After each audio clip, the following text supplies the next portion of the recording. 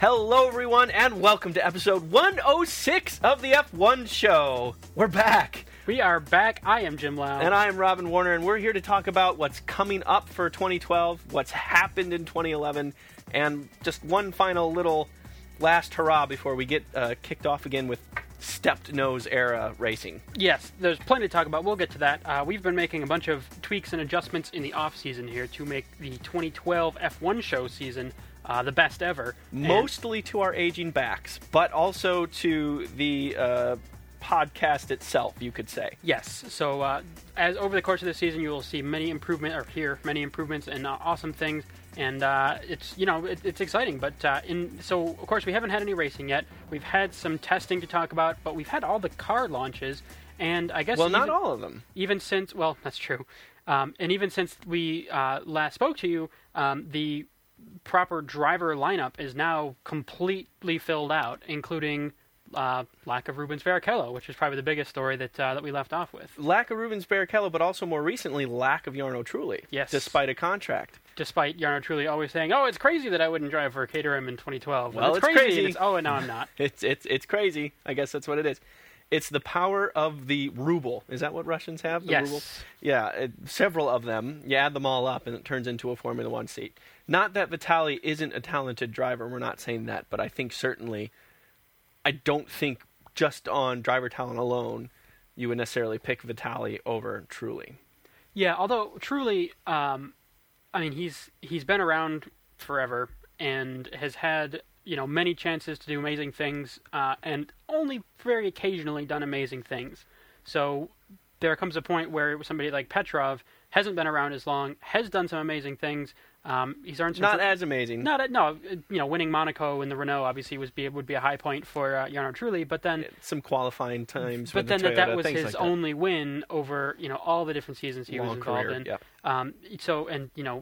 I guess it's the investment in the future, and it's sort of okay if he can get the maximum out of the Caterham, then that would be great with Trulli. But I guess they felt they wanted the investment, they wanted the money, the Russian connection, and so on. So yeah, Vitaly Petrov is now the second race driver at the Caterham team, teammates with Heikki Kovalainen. Yes. Who said he's excited about the new challenge and so on, which I guess is what you say when you get a new teammate at a race team.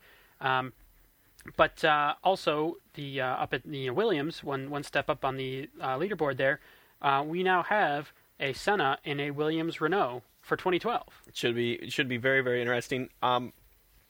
I was a little bit surprised by that move when it came. I didn't know that Senna was necessarily the strongest driver.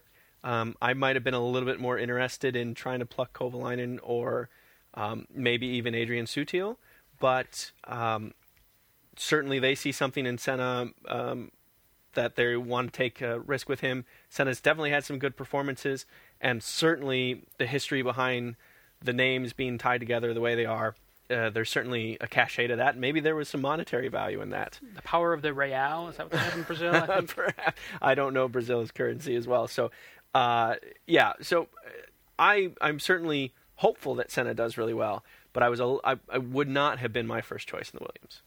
Yeah, but we'll see. I mean, he sort of at first, he came in mid-season, and then had some pretty good results, and we're like, from last year it was sort of disappointing. Spa qualifying was very strong. Yeah, and then coming in later, I can tell you exactly looked quite what strong.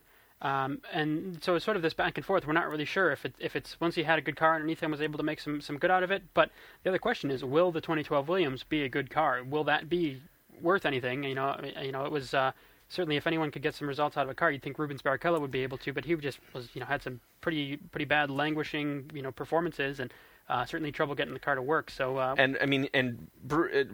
Barrichello definitely didn't have any money. Right. I mean, Williams is definitely a team that needs money these days. Yeah. And, so Senna, when he came in, he qualified 7th at Spa, kind of like to start his F1 comeback when he jumped in for the Lotus Renault at the time. Mm-hmm. And, that was a great, great start. But since it never really turned into anything amazing. So, but it would be interesting to see. I do hope that he does well.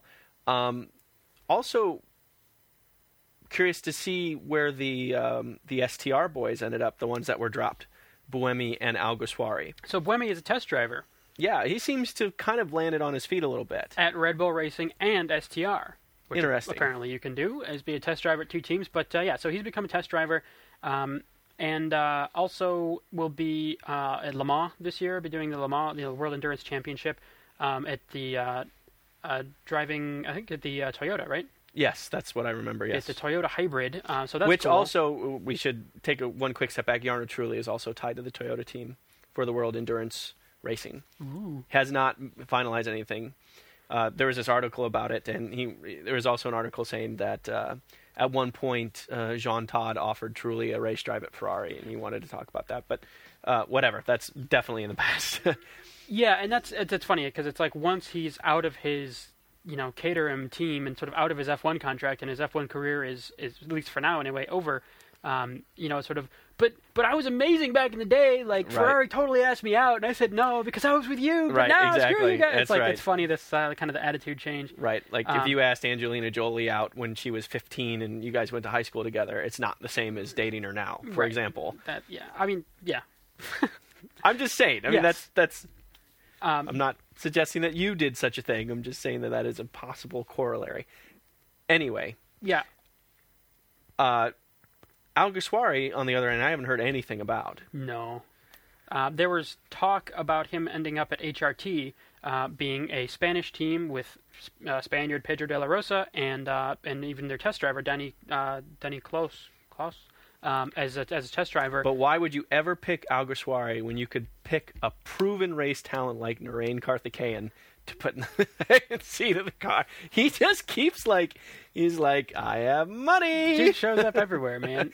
And he's like 48 by now too, I think. So. I think he's gonna be 35 this year. Yeah. Yeah. Well, hey, man, if he's putting it together. So the HRT though, their car just now passed all the crash tests. So it hasn't been out testing yet.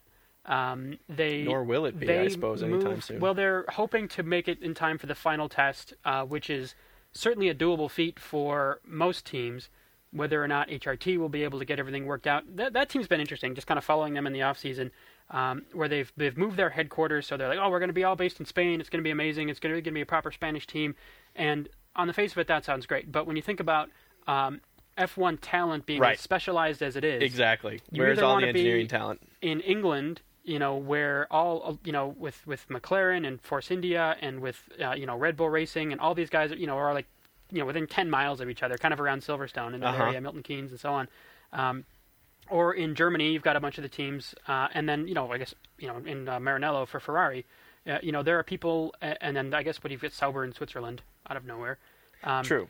But it's certainly not impossible. But it's not impossible. But seems for a small team. But when you can't, offer huge salaries. I mean, if you're Ferrari and you've got all the money in the Ferrari name and the whole history and the whole deal, and you say, hey, move from wherever, come to Italy here, and it'll be great and have a job, and, when they're trying to recruit an aerodynamicist or some super, specialized guy, then, there's something more to it than like, hey, we can't really pay you a whole lot, but Spanish food's really nice. Yeah, the weather's good here. It's going to be a lot harder time getting the kind of caliber of people you need to put together a workable team and really make everything happen. So it's it will be cool if it comes works out well, and they can say, hey, we're doing this a little bit differently. It was sort of the deal with US F1.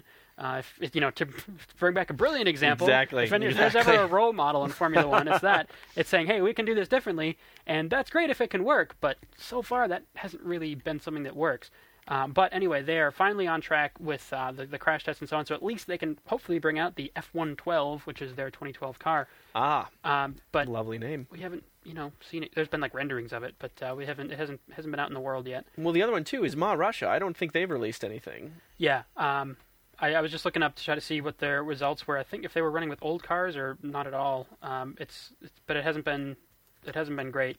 But who has been doing well in testing and whatnot. It's preseason testing. I mean, we talk about even Friday practice test times not meaning a whole lot. Yeah. So to extend that out, preseason test times don't mean a whole lot. But we've seen Pastor Maldonado in the Williams actually putting in lots of laps, and he was top of the timesheets on one of the days from Friday, I guess. Yes, I will. I feel pressed to remind you that Rubens Barrichello was the fastest in one of the tests preseason 2011 Fair in enough. the Williams last year, just to be fair. And actually, it was Kamui Kobayashi that was the fastest at the end of the Barcelona test. Of the whole test, yeah. It was Kobayashi and the Sauber. So that's an excellent grain of salt to put with that. No, I think we should make some strong determinations here. I've already posted on the Facebook page that Sebastian Vettel will be 2012 World Champion because he was fastest in Barcelona on day 2. Unfortunately, I have to retract. That was an egregious error. Clearly, Kamui Kobayashi is going to be the 2012 World Champion, seeing how he was the fastest in Barcelona. I don't even know if there's a point in watching the races. Yeah, really. That may We be can true. still have the podcast and talk about what most likely happened since Kobayashi probably won. It's like, well, Kobayashi's won again. Who came 13th? Was it Vettel, probably? Yeah. So, yeah, just looking at the timesheets from the 23rd, the testing on the 23rd, it was... By the way, I'm sorry I'm interrupting you, but are you happen to be on Autosport.com? No, I'm not. There's this like ghetto fabulous picture of Rosberg with his hoodie on and his baseball cap and a hoodie. He totally looks thugged out. It's really funny to me. I'll have to check that. Autosport.com. Rosberg fired up by Mercedes progress, it says. Here he is fired up in his fired up hoodie. He's going to go knife someone. But so the times are one thing, but actually the number of laps completed almost tells more of the story with how reliable these cars are, how many laps they're able to get in a day, and most of the teams are getting in over 100 laps. The Williams, the Mercedes, McLaren, even Marussia on the 23rd, Timo Glock did actually put in 108 laps in the Marussia, 70 laps for Vitaly Petrov and the Caterham. I think but that had to be the old car, didn't it? Yeah. I mean, I looked for a launch, I never saw it. And then, then we've got Charles Pic in the other Marussia, total time 0, laps 0. Wow. That's Kobayashi at the top there with both the fastest time, also put in 144 laps, which is a pretty solid. And the other thing you have to be careful of, with these times is some of them were on the super soft rubber, some of them were on the soft rubber, some of them were on the medium rubber. So that's obviously highly dependent on what's going to create the fastest lap. Because I remember watching that, and it's like, oh, this person did this fast lap, but then this person put on the soft rubber and did this lap, and it was like so 2 tenths better. It doesn't really matter, but it really doesn't. Yeah, things are coming together. For the first test, we had the old Mercedes, and then we launched a new Mercedes. But let's talk a bit about the cars of 2012. Oh, dear. If we can, let's just talk about the McLaren and sort of forget about the other ones. So anyone who's been keeping up on this, which is probably most of you, have seen a few of what the new cars look like. Yes. And I think the McLaren, was the McLaren the first to be launched? Or I think one of them. It was in the top few. No, Caterham. Caterham was the first, yeah. January 26th, and McLaren was February 1st. So they come out with... So Caterham comes out with this, we knew the regulations were going to change about the way the front suspension kind of goes together, and there's some of these, kind of duckbill cars you call them, or some of them had these sort of, humps where the top of the suspension, the A-arms and stuff hook up. But then, Caterham came out and it said, okay, this is how they interpreted the rules, and they did their testing and so on, and they've got this, flat nose that comes up, and then just right at where the front suspension connects in, it just bumps up, and you've got this big sort of step on the front of the car, and then it goes to the cockpit and all the rest of it. And it's sort of like, okay, that's how Caterham did it, It's ugly. Whatever. That's a screwball-looking car. But, then the McLaren came out, you're like, oh, okay, cool, McLaren's got a nice, smooth... Okay, so these cars aren't all going to be beautiful, all ugly and weird-looking. And the reason is, of course, is one of the new rules is that the front nose can only be up to a maximum height, because they want to avoid the front of cars being able to climb over the sides or the back of other cars. So that's the purpose of the rule. It's a crash safety thing. Partially come about from Webber's accident last year, where he had that nice kick flip in the air after bumping into the back of Kovalainen and things like that. They're trying to avoid, and I think it was ultimately what caused the actual rule was analysis of a nose hitting the cockpit on the side of a car. So. Anyway, that was a change. McLaren traditionally runs a lower nose anyway, so no big deal for them. Some of the other teams were running higher noses for aerodynamic purposes. Caterham was one of them, and that was their solution. Right.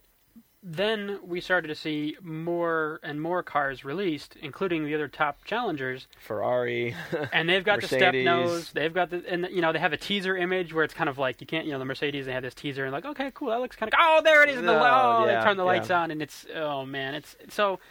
And even Ferrari, when they announced it, they said, it's really the functionality, it's the results of a racing car that determine its beauty. Exactly. They had this statement where they're like, yes, we know it's really, really ugly, Right. but that doesn't matter so much, right? And it's like, Right. dude, you guys are, it's Ferrari, sexy cars and the whole, Right. Italian I know, it's design tough. and the whole thing. But at the end of the day, I mean, they have to go with their engineering philosophy, and that's what it is. I mean, what's interesting about it to me is that so many teams have followed this.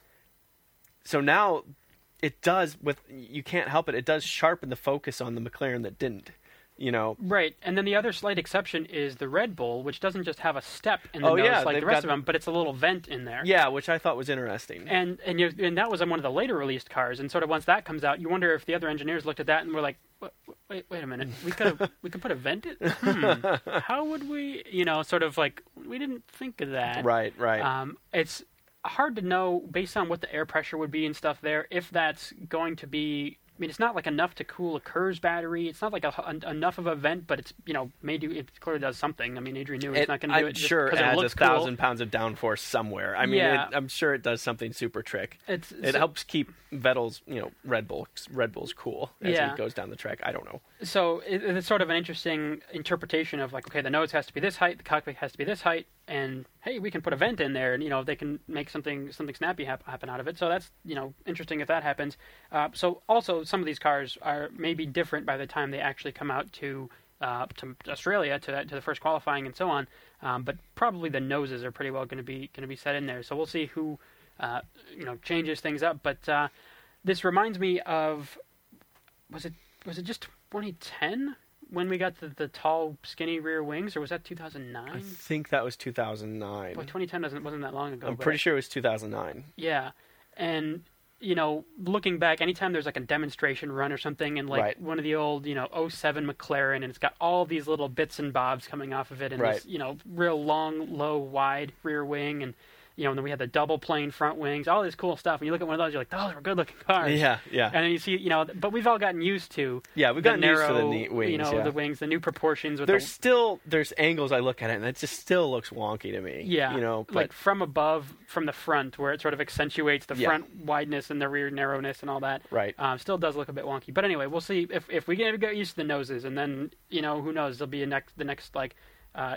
Mercedes supercar will have this step nose on it on a road car, and then yeah. you say, "Oh, look, it's F1 inspired." Well, it's certainly, but unlike if there's a step nose production car, I swear, the step nose really is. I think that'll probably change because everyone knows it's ugly and it's a safety.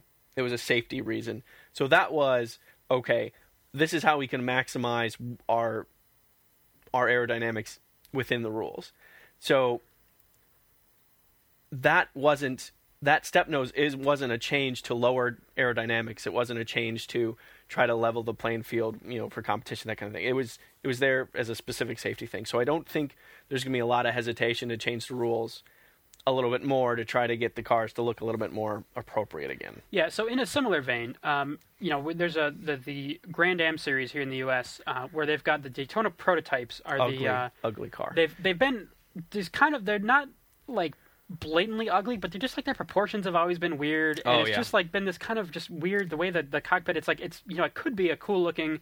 They're sports prototype cars. They're all closed cockpit, so it could look like something awesome, like an R18 or the Peugeot 908. Like it could look like some really swoopy cool car, but they're just like kind of shorter, and the cockpit angles are weird, and they have this weird flat front. But just for this year, they changed a few of them, so the proportions are a little bit different. But now they're allowed to style the cars more. So they have like the Chevrolet Daytona prototype now is styled like a Corvette. So underneath it has nothing to do with a Corvette, but the bodywork on top of it sort of has some of the lines sort of grafted into it. And they said that that car got such a much better response out of people in terms of being and they can track these things these days with how many people share it on Facebook and talk about it, and how many people go to watch the videos and those kind of things, where it's basically the same car underneath as it's always been. Right. I'm going to look it up right now.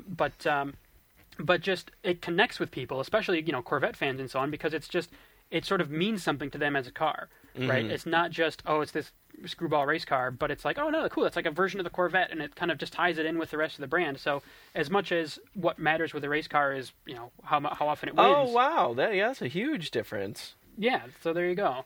But the counterpoint to that, I've just pulled up a photo of the 2012. Oh God. The Ferrari for 2012, and it's the Ferrari. It should look amazing. And the numbers, the number 6, so it must be Moss's car that they have put where the step is, just accentuates it. It looks awful. I mean, you remember even last year and the year before, the nose of the Ferrari was really clean. When you'd see it from above, you almost wouldn't see any stickers on it. It was just like red with the white wing. But now, this just with the way everything sort of, I guess, doesn't flow on the car, the way all the sort of the decals and the various things are, it's just an awkward looking beast. Yeah, totally. And you've got this flat slab, like from the driver, like from the front of the cockpit out to the top of the step. It's just like this perfectly flat slab, and you're like, how can the most technologically advanced vehicles in the world, race cars anyway, like how can that be the best way for that to be designed? Well, and I mean, this could totally second as a coffee table. The front nose part, it's flat and awkward looking. Screwball. And like the backs are tightened up a little bit, and the way the exhausts are now and stuff. Like, okay, there's some coolness going on back there. Right. You've got the floor tray and all that, but just this nose it's going to take some getting used to for sure. At least for us. That is something that we can talk about, though, that isn't ugly. The exhaust, that's the other major change, right? Where the exhausts are, the exhaust blown diffusers, using exhaust gases to maximize the aerodynamics of the car. This year around, the FIA really worked hard to try to mitigate that as a driver-aided aerodynamic device. In a way, I don't really understand why, other than I guess maybe it's an expensive thing to pursue. I kind of like the idea of them finding ways around it. And even now, they are still trying to find ways to maximize exhaust gases. But, the effects are going to be a lot less because of the forced exhaust position placement. Yeah, it's a little hard to say, though, because, of course, in 2011, in 2009, with the bronze, was it, with the double diffusers? Yeah. That was, we didn't really know about that in the off season, and all of a sudden we're like, oh wait, this has really changed things. And then of course we had the blown diffusers, and then there was sort of the Red Bull's flexi front wings a little bit, and then they have Red Bull's rake angle, which even I guess that effect has been minimized a little bit as well now. So there still may be something this year that somebody comes up with that no one else has that really kind of changes things. I mean, Red Bull, certainly their front wings, some of their turning vanes and different things that happen as the car is going around corners, and some of the way the curves and stuff are kind of interesting. Also, at the very tail edge of the Red Bull, the RB8, there's these little vanes that actually hang down from the back of the rear wing, and even that is to try to get some effect of the exhaust blowing through there to help keep the rear of the car planted. So. Interesting. As much as the FIA looks at this and says, okay, they can't make a rule that just sort of says, you can't get any benefit from the exhaust, because how do you enforce what the benefit is? It's really has to be real technical, and has to say, okay, the exhaust has to be placed here, the flow has to be directed in this way, or but there's that's the whole point of this engineering, and everyone looking at this and the cars being different is that, hey, we found some way to be clever that no one else has thought of, and we can help make our car work better in some way or in some certain condition. That everyone's got their own approach, and we'll see how it goes. But so I wonder what it'll be. And certainly, like you say, the McLaren with the shape of the nose, you wonder if everyone looks at that, and if it's wicked slow, which I kind of doubt. But then people will kind of wonder about that. But it's interesting with just looking. I feel like I just want to Photoshop all the other cars to put the McLaren nose on them, because I'm looking at that car now. I'm like, that is just a good-looking car. That is just so much better looking than the rest. It's I don't know. It's tough to say. So, like we said, it shouldn't really matter what they look like, but it does. And I think for the marketing of the sport and the glamour of it and all that, it's just think about that. Boy, the rear of the cars gets so narrow now. Yeah, it's pretty impressive. But I mean, that's just it, right? You have to. God, it looks so much better. Yeah. We're looking at the McLaren right now, Lewis Hamilton behind the wheel. And, the other interesting thing about the McLaren is so it's got the functionally low nose. And look how much thicker the bodywork is as well in the front. All the others have that really narrow front, and they try to have tons of air under there. And McLaren just doesn't do that at all. It's pretty fundamentally different than the rest of the car, so it'll be interesting to see. But the other thing that's interesting about the McLaren is it's very clear, and we're kind of looking at a 3/4 front shot of the car. it's very clear that exhaust comes out in kind of an awkward, different angle than some of the other cars. Certainly compared to the Lotus. Yeah, for example. It's cool to see some innovation back in the front wings. I mean, there's a lot of little surfaces on those front wings. Yeah, for sure. That have sort of crept back in from when they sort of simplified it a couple years ago, and they've sort of been creeping on ways. Oh, can't we do two complete planes? But how can we, tweak little things here and there? And just seeing that come together, it's pretty cool. And so McLaren, they had the kind of the U-shaped side pod last year, where it was real shallow and lower down and near the cockpit, and on the outside edge they had more airflow. They've abandoned that, gone to a more traditional side pod style, and I think the difficult was the shape that they had. There was kind of the L on either side to make the U. They tried to get more air to get to the back of the car to the rear wing. I think that was the idea. Yeah. But that shape fundamentally is less efficient at getting air into the radiators. So the holes themselves had to be bigger, even though the shape of the holes was different. Yeah. So I think what they realized was that at the end of the day, it didn't add to a net positive gain on the car. Yeah. And I know this because I'm a super smart F1 engineer. There you go.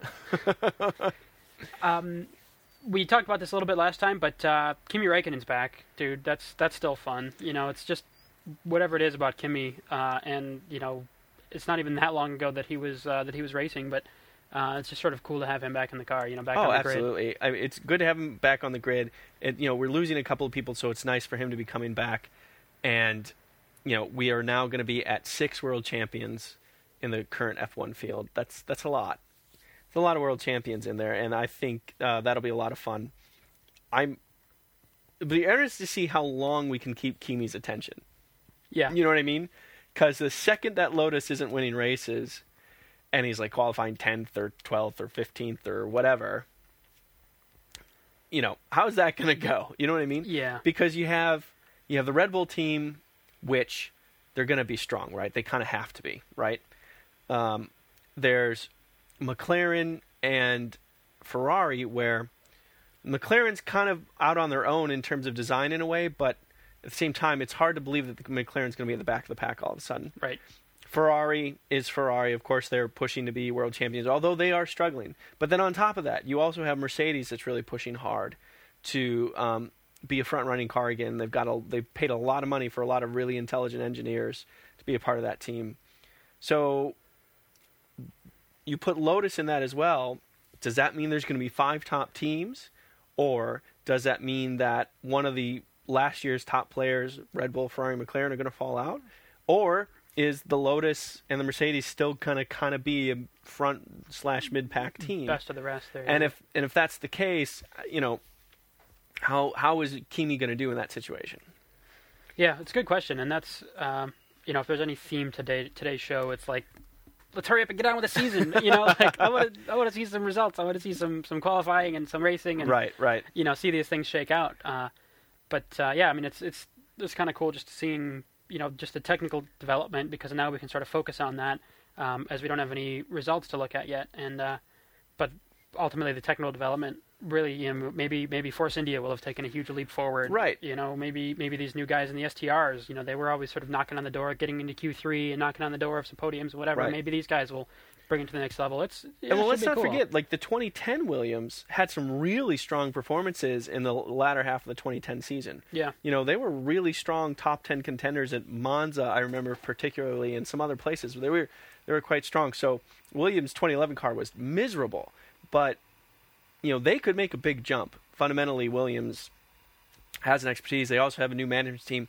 Patrick Head is out and not involved with the F1 team directly at all anymore. And so it'll be interesting to see how that team functions, because it's probably, with Patrick Head alone, the average age of the engineering department probably cut by a third. So, I mean, it'd be interesting to see if there's a little bit more creativity, a little bit more flexibility in Williams' ways of looking at problems and having creative solutions around them and building a fast car, innovations, those type of things. Sam Michael, I still kind of feel like he got a bum rap a bit. It sounds like he had a lot of responsibility on his shoulder, maybe more than he should have. So it seems like his role at McLaren's a lot less significant. Be interested to see how that plays out. But I'm very keen to see Williams doing well, and then also Caterham. You know, they were 10th in the championship 2 years in a row, which means they get some of the Formula One team money. The top 10 teams get that money. Yep. So that was like an extra, I think, $40 million they got as a team. I mean, that's significant. Yeah, that'll go a long way. Yeah. So they have a lot more money to play with. Is that going to be enough to really push them into being a solid mid-pack team? If so, then someone else in the mid-pack is going to have to be pushed back, right? So, and you've got, I can't think of his name right now. A little short guy, Mike Gascoigne. He's just a wee lad.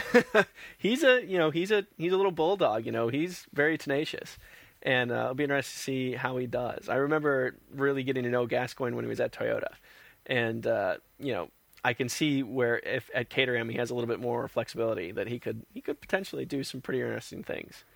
Yeah, I'm just looking at the Williams car now, and this is one of the more egregious step noses. Yeah. If you look at the way that fits on, though, the step is all in the nose cone. Yes. Which, of course, is something that's pretty easy to change out, and it's not a fundamental part of the chassis that has to be re-crash tested and all that.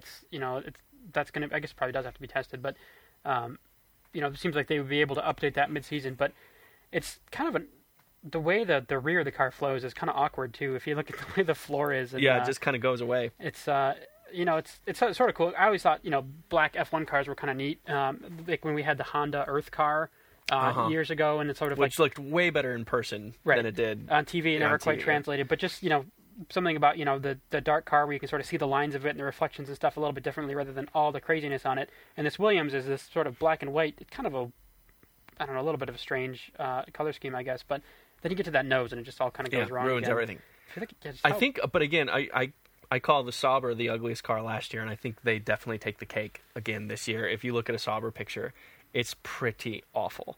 And the other thing about the Williams is, Pastor Maldonado, is he really a top guy or not? Oh. I know. Look at this thing. It'll be better once they get the Burger King sponsorship on there. It'll look better. Yeah, totally look better. It's just the way they do their color schemes and everything else. It just does not add up to, proper shapes. And we're talking about the Sauber now. It's loading. Yeah. Wait for it. It's getting there. It's a little hard to tell with the perspective on some of these step noses if some are really worse than others. Because the Lotus doesn't look that bad from the side. See, that's funny. I was just going to say that the Lotus actually looks okay. That's bad. And then the color scheme just kind of cuts through it weird. I don't know. They don't have the slot car wheels anymore, though. That's true. They did lose those. Whatever. Well. So the other thing that was interesting about Williams is they're now Renault Power, right? Yes. And it does make you wonder: is being a Cosworth team, is that a step back? Is that a step in the wrong direction? We have 4 engine manufacturers. We have Mercedes, Ferrari, Renault, and Cosworth. Which engine would you want in the back of your car? Probably the Renault. I mean, obviously the Red Bull is magic aerodynamically, and Vettel and Weber aren't bad, but I can't imagine that if the Renault were no good, that they would be able to have the success that they did. Obviously, Mercedes is the engine powering the Mercedes, which has never done nearly as well as the McLaren. But I would say the Merc motor is probably still the best. You think so? Yeah, that'd be my guess. So the Ferrari. The Ferrari's got to be good as well, though. Yeah. I don't know. But the Cosworth is now just in the HRT in Marussia. That I'd be amazed if that were really on the same level as the other ones. If you were able to just swap the Cosworth into a Red Bull and see how it goes. Which, of course, you can't, the way the engines are integrated into the system. But point being, how does that work? So I bet somebody on a Honda forum has claimed that he could do that, though. these car enthusiast forums, man, watch out. So it's just the Renaults now. I mean, there's a lot of Renaults. I mean, obviously you've got Red Bull, Lotus, Williams, and Caterham. There's 3 Ferraris, there's 3 Mercedes. I guess the 4 Renaults and 2 Cosworths is how it's breaking down. A couple of schedule changes for 2012. U.S. Grand Prix.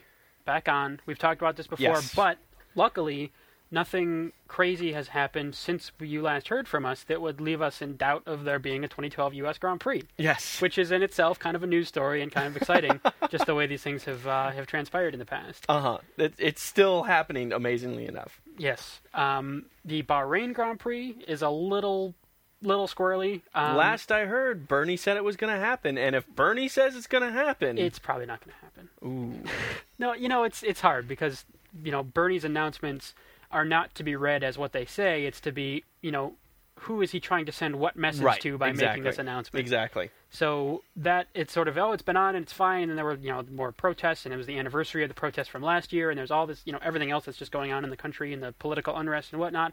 And then the question is, okay, is F1 going to be the stepping stone? Bahrain needs to say, hey, no, we're a normal place and there's nothing bad going on, and look, we're amazing and international business and everything is wonderful, or will it be the cause that dissidents circle around and say, oh, this is where we're going to really show them what we're all about and cause problems? So as of now, Bahrain is still on the calendar. Luckily, though, this year it's not the first of the season. So this isn't, if Bahrain doesn't happen, it's going to be that the third race of the season doesn't happen, not that, we have to move back the start of our season by 2 weeks, because that was some nonsense. Yeah, that was frustrating. Germany is back to Hockenheim after being at Nürburgring last year, as it swaps around back and forth these days. Turkey is out. We talked about that, which so it goes. Big shame. And then otherwise it's just sort of things shifting around a little bit, but it's basically how it's going to go.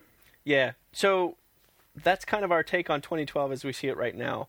One of the things we've been working on is a way to more objectively look at statistics and race results and things like that for the season, throughout the season. And our test bed for that was the 2011 season. Right. Our longtime listeners will know, usually we do, when we do a mid-season update right around the middle of the season. We did that last year and the year before, to kind of see, all right, let's see where the teammates stack up against each other, because those guys are always in the same car, and that's always kind of interesting to see who's outperforming whom. And just kind of overall, especially with this last year, it was sort of like, Vettel domination was kind of the story, but just kind of what else were the other stories we may have missed in there that the numbers would tell us. And those, I think, were some of our more fun shows, because we actually had some numbers to kind of dig into and look at and learn from. Absolutely. So that's something that we've been kind of squirreling away on. And unfortunately, we can't really, I kind of want to give it like a grand announcement, grand opening thing. We can't really do that yet. It's not quite done. I originally started working on this. I'm like, I'll do this when things are slow at work over 4 or 6 hours, and I'll whip this thing together. That was December. Yeah. So, but it's amazing how more complicated things get as you need to be able to account for and be robust to all these different scenarios that keep happening in Formula One. If these guys just did what they were supposed to do, this would be a lot easier to look at the statistics, but it's not. Everybody show up and qualify at every race. If you make it through a Q3, drive a lap in Q3. Please. Don't go changing teams partway through the season. Yeah, and switching drivers and all this kind of stuff. Or getting injured and having someone else come in for you. There's lots of ifs, ands, or buts in F1 in 2011. I have to congratulate Robin or sort of thank him for all the work that's gone into this spreadsheet, because it's pretty amazing the values we're able to get out of it by just putting in, here's the results from this race and from qualifying, and then we can get comparisons over each teammate and see who has outqualified their teammate by how many times and by how many seconds on the how many grid spots and how many seconds and those kind of things. There's some pretty interesting stories in there to be told. If I may though, yes, and thought we'd quick and look at the teams real quick. There's a couple interesting numbers there. All right. Is that cool with you? I'm cool with that. We'll go in championship finishing position, which means, why don't we start with HRT Cosworth? All right. Average qualifying position for the HRT Cosworth. We know it's going to be the back, but 22.8. That means... So basically 23rd on the grid. Yeah. Which is about as bad as you can get, right? Yeah. If they finished if they were 23rd, 24th qualifying every time, then they'd be 23.5 average, right? So they were just barely averaging, not quite last, but sometimes last. Yeah. Yeah. And I have to.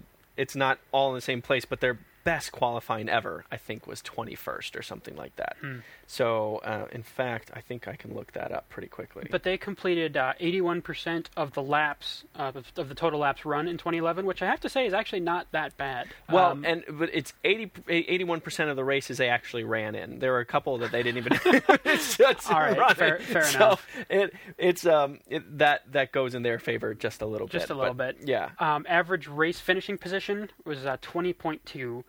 So 20th on at the finish, which of course is just going to be the attrition and the various cars crashing out or having trouble, and those kind of things.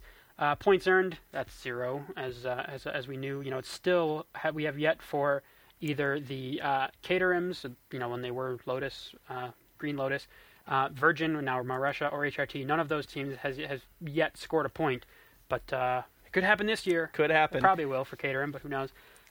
Average pole time delta, so how far they were off of pole position, average for the whole season, just over 7 seconds off of pole. Isn't that amazing? Over the course of the season, that's a jump. Yeah. From the 10th, the 100th, the second here and there, but 7 seconds off on average is not brilliant. So. Moving up to Williams, which is kind of the big step change. Still not great. The average qualifying position for Williams was 14.6 place. Ugh. So, you're basically looking at 15th on the grid on average for Williams. And their average race position was actually worse, 15.7. Wow. Yeah. So, on average, losing ground in every race. And, this is Williams we're talking about. But on average, they were almost 3.7 seconds behind pole position. Yeah, every race, which is half of what we just saw with HRT, but still, that's to get you into 15th spot or so. Correct. Yeah, only 5 points earned at the end of the season. Wow. Yeah. That's not very many. Yeah, exactly. On to STR, where things start getting much rosier. So we go from 5 points earned to 41 points earned, from 9th to 8th, and the biggest change you'll see there, the qualifying is 14.4. That's not much better, but the average racing position 13.8. Compared to 15.7. Yeah. And just like that, you start getting some top 10s in there like that. So, clearly with 41 points. With the point difference, you'll see that. So that, still no pole positions, for any of these teams yet, as we've seen from 2011 being a bit of a special case in that method. Yeah, it's actually interesting. You have to move all the way up to Mercedes before the average qualifying position is better than 10th place. So it's only Mercedes and up where they, on average, basically get into Q3. Yeah. Right? So you basically have Mercedes getting into Q3 most of the time. With an 8.9 average qualifying position, yeah. And then you have, your Renaults, Force Indias, and Sauber kind of being in there some of the time. Mm-hmm. And then you can see pretty clearly all the way down, with the Lotus, the Virgin, now Marussia, and HRT, that on average they don't even get into Q2, right? Like it's better Q3 or Q1 average time. So, the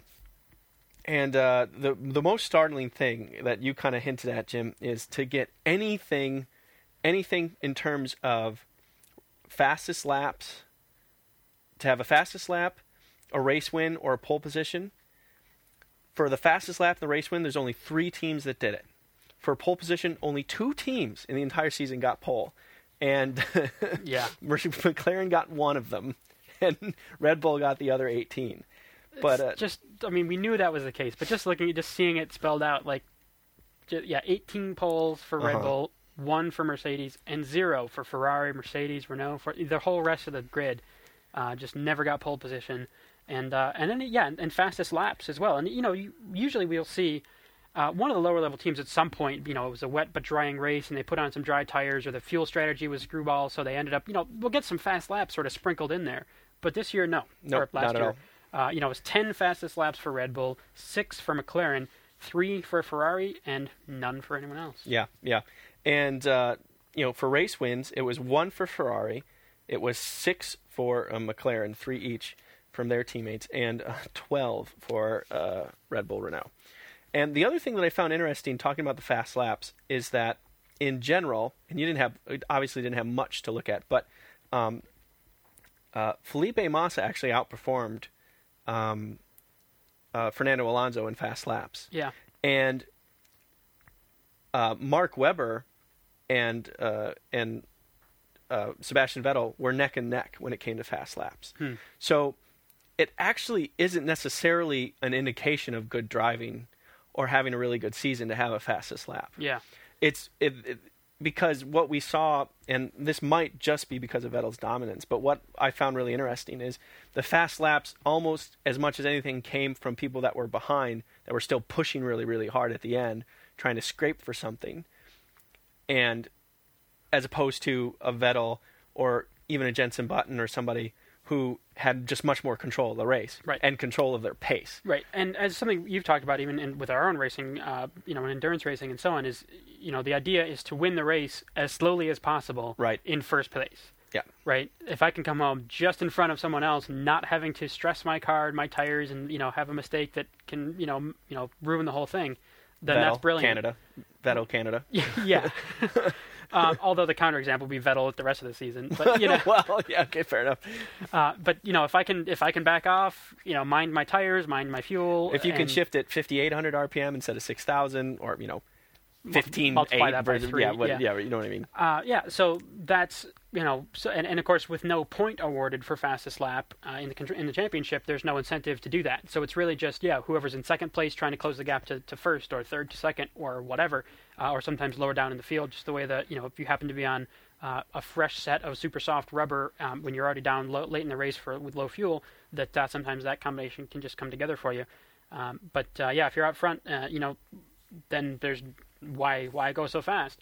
Which I've seen the point raised though in the past though of should there be a point awarded or some points awarded for fastest lap to encourage the mid-pack, middle of the race, end of the race to be more exciting, to change the strategy ever so much, so that even a Sauber or a Williams, if their race position sucks, but they say, this is a really good car, but maybe it's had a bad start, maybe I had a bad qualifying and I had to start later, but if I can tweak my tire strategy around to be able to go really, really fast at the end of the race, get that fastest lap, get those 3 points. It could change pit stop strategy too, to have a fresh set of tires put on right the last couple laps. That type of thing could change a lot of things. And would that be a net gain for the fans, the show, the sport, and so on? And it'd be a tricky balance of how much, how many points to award, right? Because you don't want second place but fastest lap to be more points than a win, because the win should still be a win, in my opinion.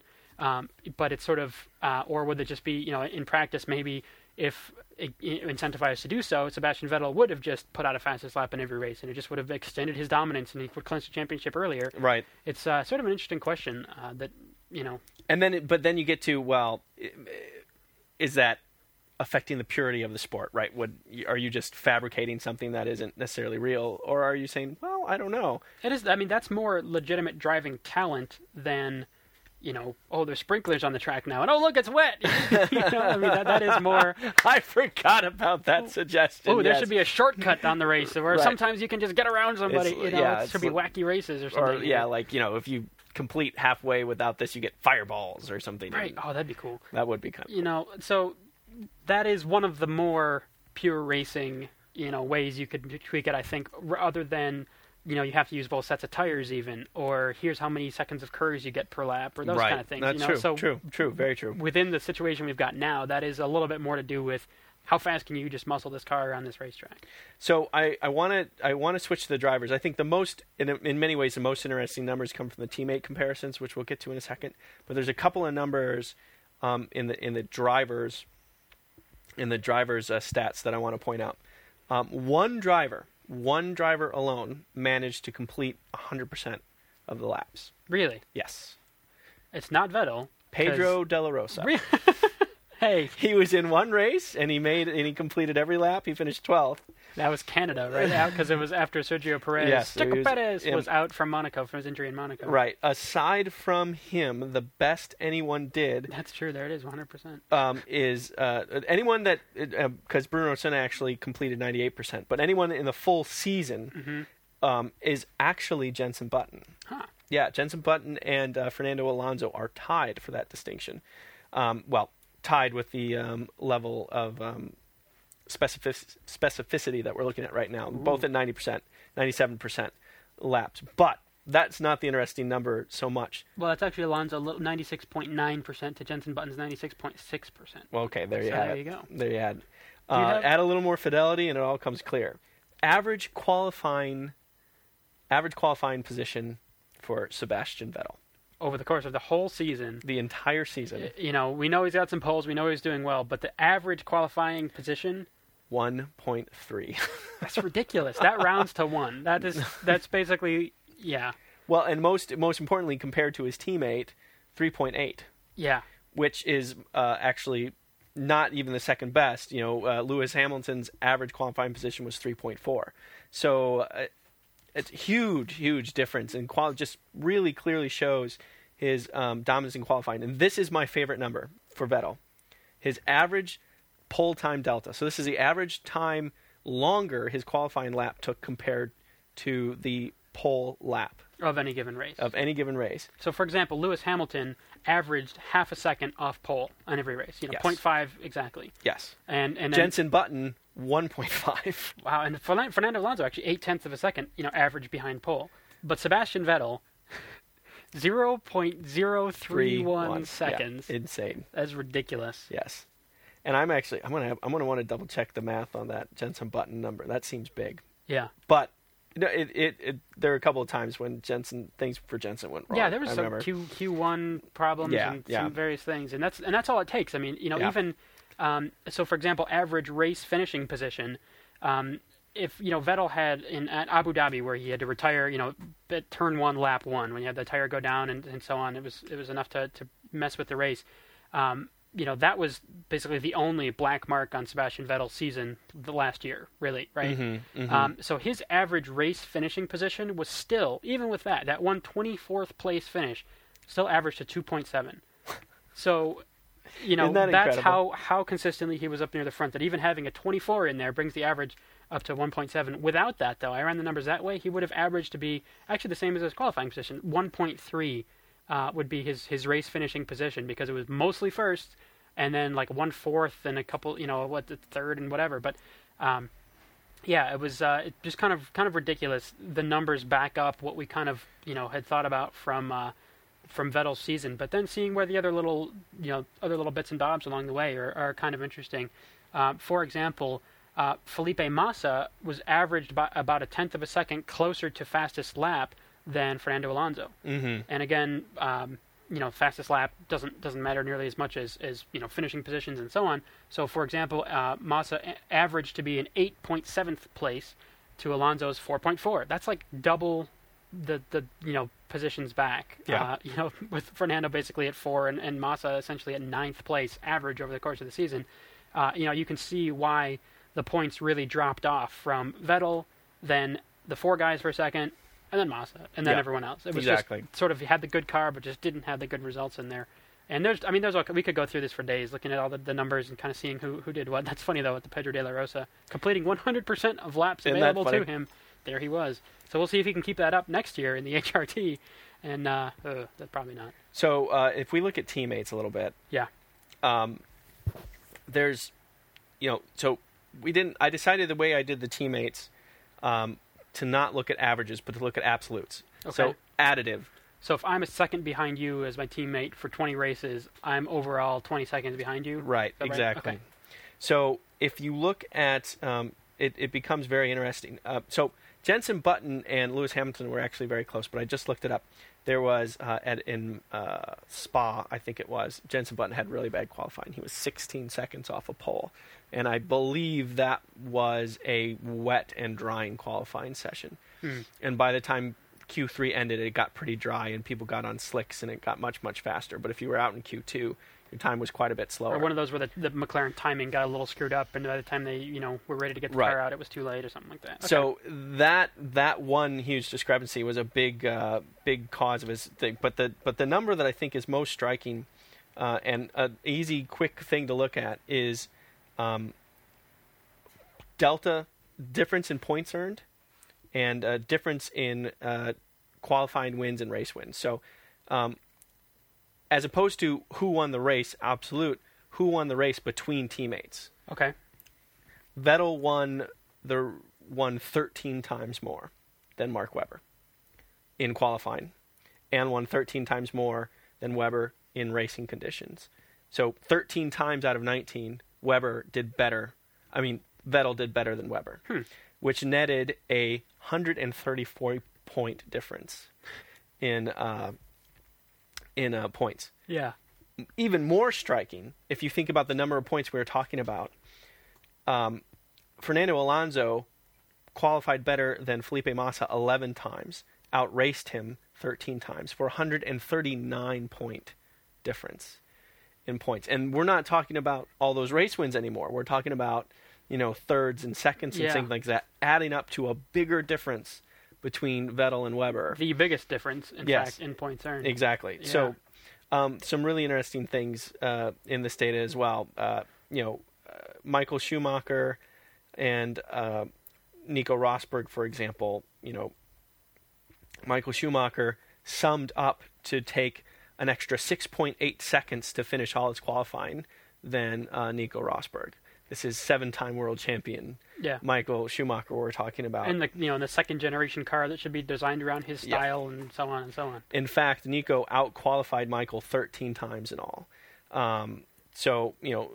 Very, very interesting thing. However, Nico only outraced Michael 5 times. And, that can partially be attributed to Michael's brilliant race starts that he had several times in 2011. Yeah. And there was only a 13-point, is that right? 13-point difference in points. I'd have to look that up. I thought it was even closer than that. But anyway,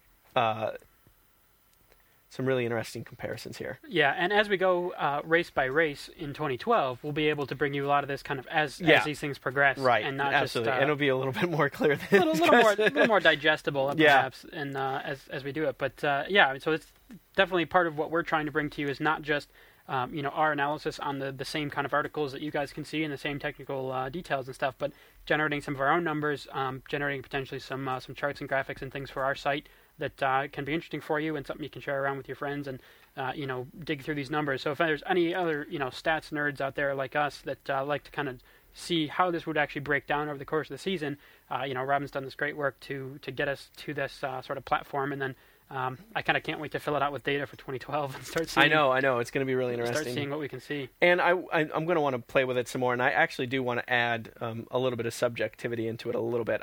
I have this idea of coming up with like an awesomest score, like something that we could add into ourselves is like you have all these objective numbers, but then you and I can both say, oh, but Lewis Hamilton got an awesomest score of 5 for that pass he had on whomever. Yeah. You know what I mean? And kind of bake that into one overarching like teammate who's better calculation. If like we could somehow look at the difference in qualifying, the difference in racing, and those numbers, and then add in something like, but this guy's cool number, and like have the Kimmy bonus, right? Exactly. Have a winner each time. I don't know, something to play with. It's like the last thing this Excel spreadsheet needs right now is more math. So we'll see. More numbers involved and details. Yeah, that's true. But anyway, just like Jim said, our goal is to get this thing polished and up on the website, and part of something for you guys to digest and look at. And the thing that's holding us up at the moment is putting it in a format that we're happy with in terms of easy to read and just user friendliness, I guess you could say. Because this is one hoss of a spreadsheet, let me tell you. And Google Documents just kind of chokes on it.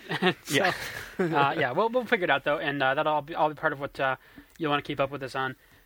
And basically that'll all still revolve around F1show.com.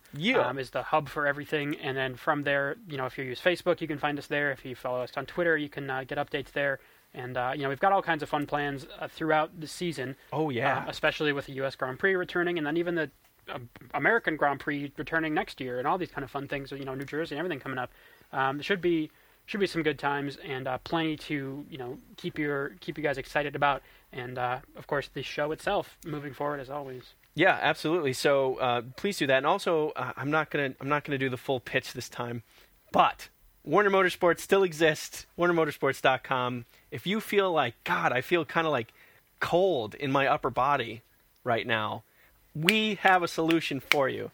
We have T-shirts. They say F1 Show on them. So not only can we warm that torso up, you'll look good in the process. And it's the only place in the world to get the official F1 Show merchandise. Yes. So, there you go.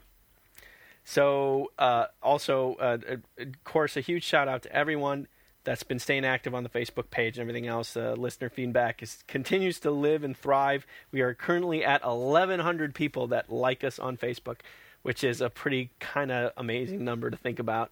I think that might even beat my popularity in high school. I think I had 1,099 friends in high school, as I was so popular. Did you say 1,000? I did. Oh boy. Anyway, so. Oh man, so you posted the Daytona prototype on Facebook, I and so did. now you've whet everyone's appetite for the show. I hope so. All right. Well, you've given us plenty to do this afternoon. I've got to edit the show together and put it together and get it online. So let's do that. We'll be back following the Australian Grand Prix. Absolutely. In just a month away? No, now? less than 3 weeks basically. Let's see. It's less than a month. It's the 19th or something. Holy crap, we are getting close, Yeah. finally. So our schedules have been kind of nuts, just getting everything, coordinated on, podcast stuff and everything else we've been working on. But if we go to f1show.com right now, or Formula1.com, our site doesn't have a countdown on it, but Formula1.com, loading. This flash, yeah, hold on. What do we got? 19 days, 4 hours, 1 minute, and 5 seconds. That is less than 3 weeks, and practice that's practice. So it's 3 weeks from tomorrow. All right. 3 weeks. Cool. Well, until then, please keep active on F1Show.com and Facebook and Twitter and all the rest of it. And have a great rest of the off season. And we will see you after the first race of 2012. I am Jim Lau. And I'm Robin Warner. Bye-bye.